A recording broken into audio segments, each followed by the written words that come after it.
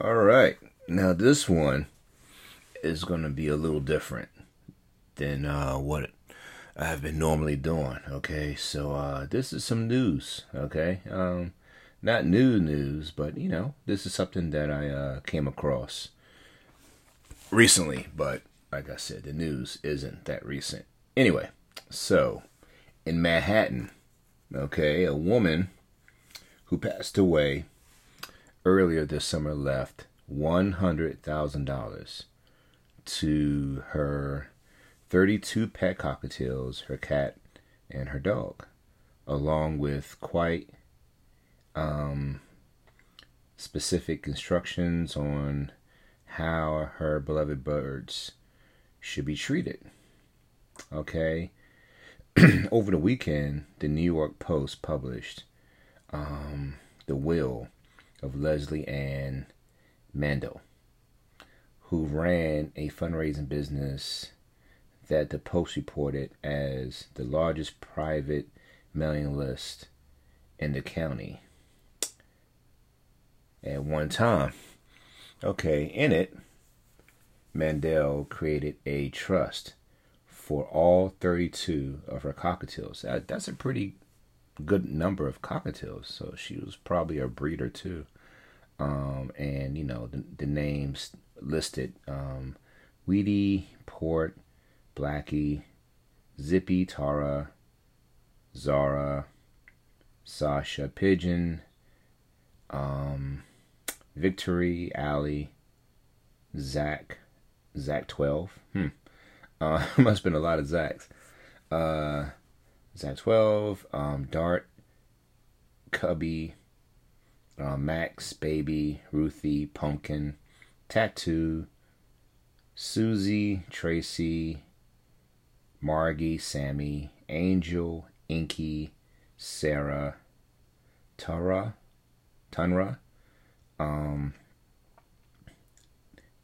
Tantelia, Eva, Cody, Nikki, Avis, and Dragon, and then along with the cat and the dog.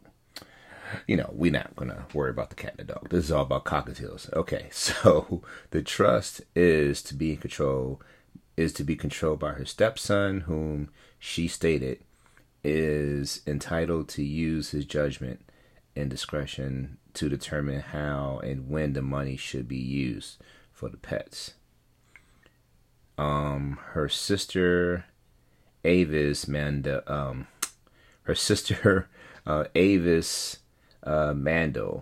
is contesting the arrangement. Of course she is. She wants that money. I mean, now this is interesting, okay? So if they don't say how old the stepson is, but obviously he must love the pets. He must love the animals, and she trusts him. So if he wants to, I'm quite sure that it's something in there saying you can't sell them, something like that, right?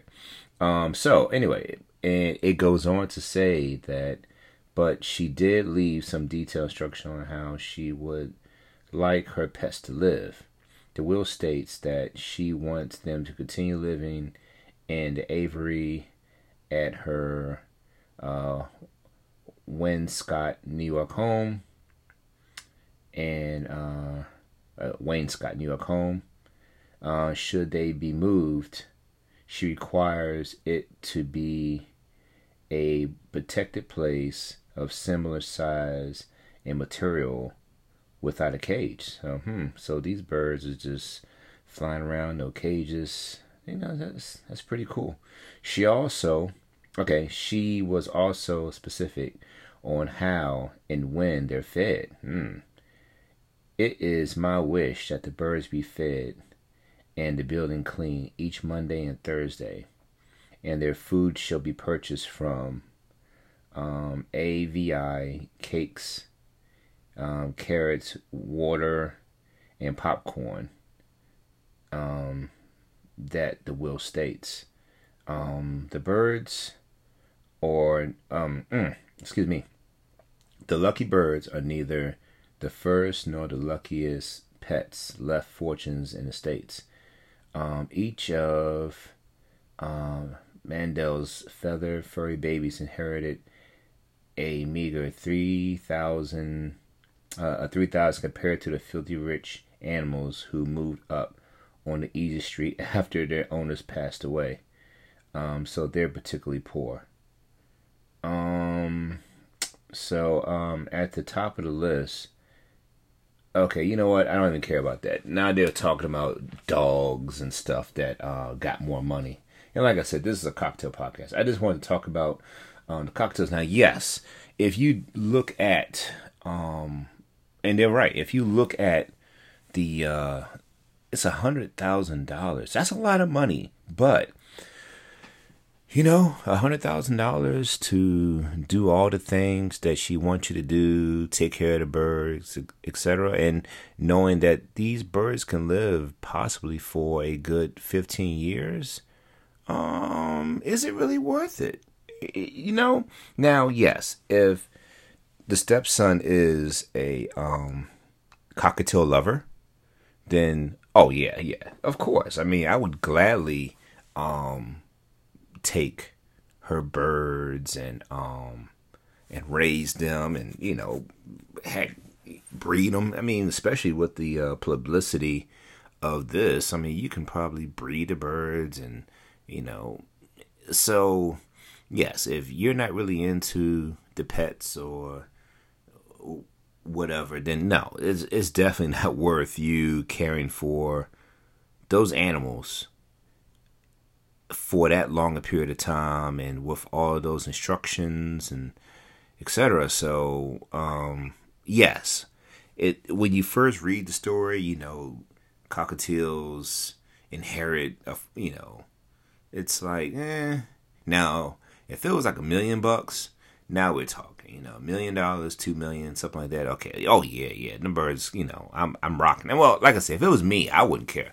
I would do it because I love birds. Now, if they said I had to take care of the dogs and cats, then we got a problem because no, I don't want that. I'd rather just keep the birds and that's it. We can find another family member. I'll give them like $10,000 and they can take the dog and the cat while I'll take the birds. I'm greedy. Anyway, so I thought that was a very interesting story, right? So, that's something to think about. A lot of us have multiple birds. And, some of us, like me, we're no spring chickens. So, no pun intended. So, what's going to happen? What's going to happen as you get older and you got all those little birds that depend on you? Do you have something set up? Do you have a will with instructions and a little small fortune set to the side to take care of your little favorite babies long after you're gone? So that's something to think about. I mean, imagine having a bird less than a year old and then, you expire and, that's 15 to maybe 20 years of that bird needing to be cared for. Hopefully, whoever takes over, just separates them, make sure that there's no more breeding, and just raise them into adulthood. But you just never know. Do you at some point stop raising birds? Like, do you just at a certain point say, hey, you know what? I'm not getting any younger. Let me just hold on to what I got and just, I don't know. That's kind of morbid. I didn't mean to go there, but it is what it is, right? So on that note, let me go ahead and end this particular episode, and just want to thank you once again for listening, and continue to support the Urban Cockatiels flock. Take care, and see you later. Bye.